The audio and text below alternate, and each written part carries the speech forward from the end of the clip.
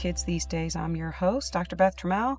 I am a psychologist, the creator of MakeWordsMatterForGood.com, and an associate professor of psychology at Indiana University East, where I'm the director of the Masters in Mental Health Counseling program. I am so excited about today's topic, and I've been talking about restorative practices for a little while now. Just in the last couple of months, I became a trainer of restorative practices, an overarching lens for schools and really anyone who works with kids to really focus on relationship and community building and to repair harm. And I just really love everything about restorative practices. One of my favorite parts. Gosh, it's so hard to say that because even as I'm saying this out loud, I'm like, yeah, but I really love that part, and I really love that part, and I really love that part of restorative practices too. But anyway, today is about how restorative practice sees fair process.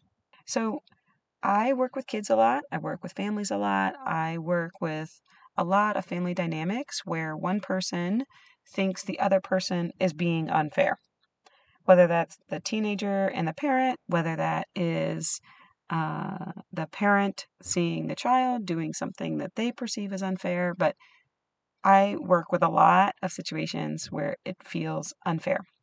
Taken more broadly, I also work in a lot of schools where, certain decisions get made that just frankly don't seem fair to the people who have to implement certain decisions. And so it's become more and more clear to me that this work, specifically fair process within the restorative practices framework, is one of the crucial pieces that need immediate implementation in so many places. So as you think about what it means to be fair, right? I think about so many 8, 9, and 10-year-olds who are really focused on fairness during that stage of life. I think about some of my kiddos. I have a 13-year-old, a 12-year-old, an 8-year-old, and a 5-year-old. And, my now 12-year-old went through such a strong phase of really needing fairness to happen in his life. Otherwise, it was like, yeah, he just really needed fairness to happen. And for him, fairness meant he got what he wanted, or it was exactly equal. From the restorative practice lens, that is not what fair process is about. And the way we think about it through an RP lens is really more about having people feel like their desires, that their needs matter. And so think about a situation where you were in a situation that you felt like you were being treated unfairly, right? So a couple of years ago, I went to a conference and I rented a car, and I had the car for literally 4 hours. We just needed it to get us from the airport to our hotel, and then we had kind of a little bit of a break, and then we were headed somewhere else. So we only had the car for like 4 hours. So I brought it back, and the lady working there was less than pleasant. It was in the afternoon. I had waited for what seemed like forever, and she walked around the car and she said, "This mark wasn't there before."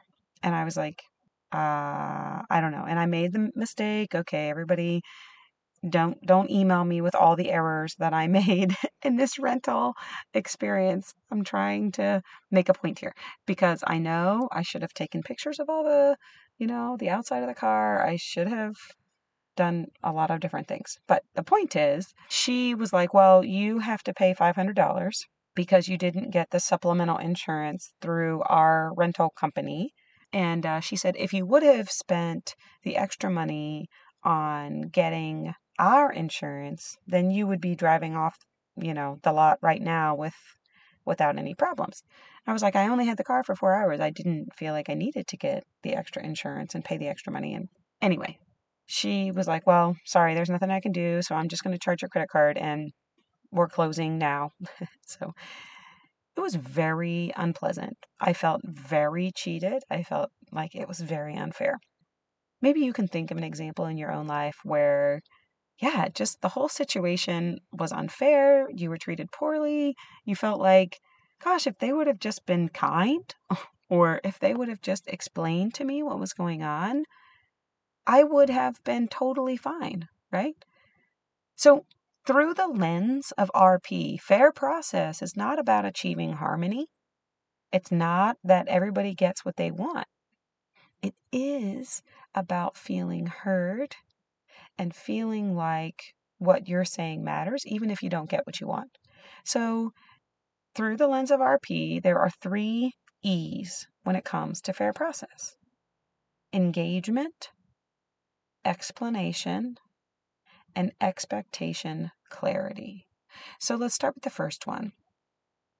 When we feel like we are engaged in the process of making decisions, we tend to be more accepting of the decision once it's made. Now, think about some of the decisions that have had to be made in the last year and a half, right? And the pandemic, lots of decisions were made for us where maybe we weren't engaged. Maybe no one asked us, hey, what do you think? Or what would you like to have happen?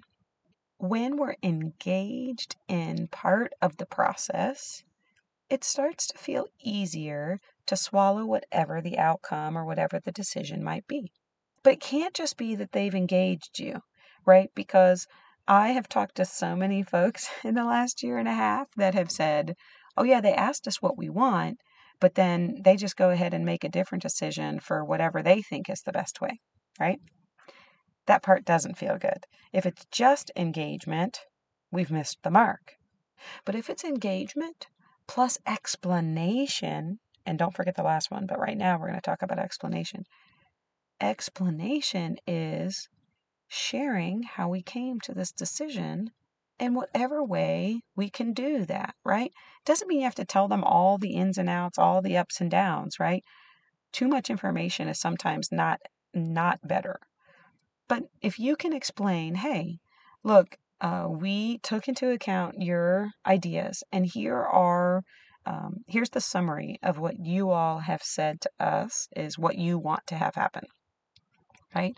So if this is with your kiddos, right?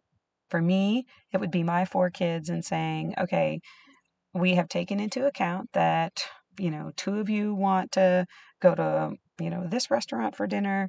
One of you wants to go to this restaurant and one of you wants to go to this restaurant, right? We've asked them where they want to go. We share with them, okay, here's the data. I'm a data-driven person. So here is the information you shared. Here is how Daddy and I talked about where we're going to go eat for dinner tonight. We were saying, hey, we want to go someplace fast, or we want to go someplace where we're going to spend less than $2,000 for a meal of 6.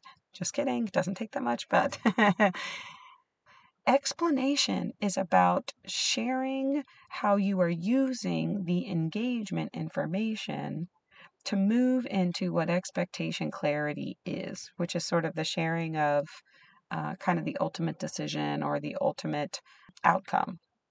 So after you've done engagement, you've done some explanation, and now expectation clarity is the last part of fair process. So expectation clarity says, okay, so here is the decision, and then here is my expectation for how we're going to move forward, right? So the decision is that we're going to go to this restaurant, and I know that that might make some of you disappointed, but my expectation is that you will still just be grateful that we're going to go out as a family.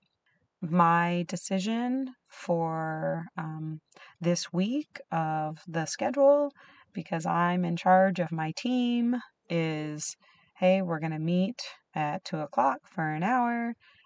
I know that you may not love that, but my expectation is that you'll show up and have a positive attitude about it. Think about how you may have missed any of these steps. If you've ever been kind of told like, well, that's not fair, or this doesn't seem fair, maybe take a step back and say, hey, which parts of fair process did I forget? Did I leave out? Did I maybe not spend enough time with? Maybe you didn't engage enough. Maybe you didn't share enough within the explanation. Or maybe you didn't share clarity of the expectations that you have. I'd love to know if anyone out there listening is trying to use this. Feel free to reach out, email me. Would love to hear any concerns or thoughts or feedback that you have.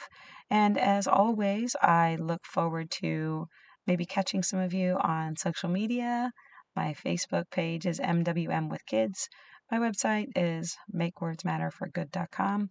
And I hope that everyone out there stays well and stays safe. Until next time, y'all. Thanks for listening.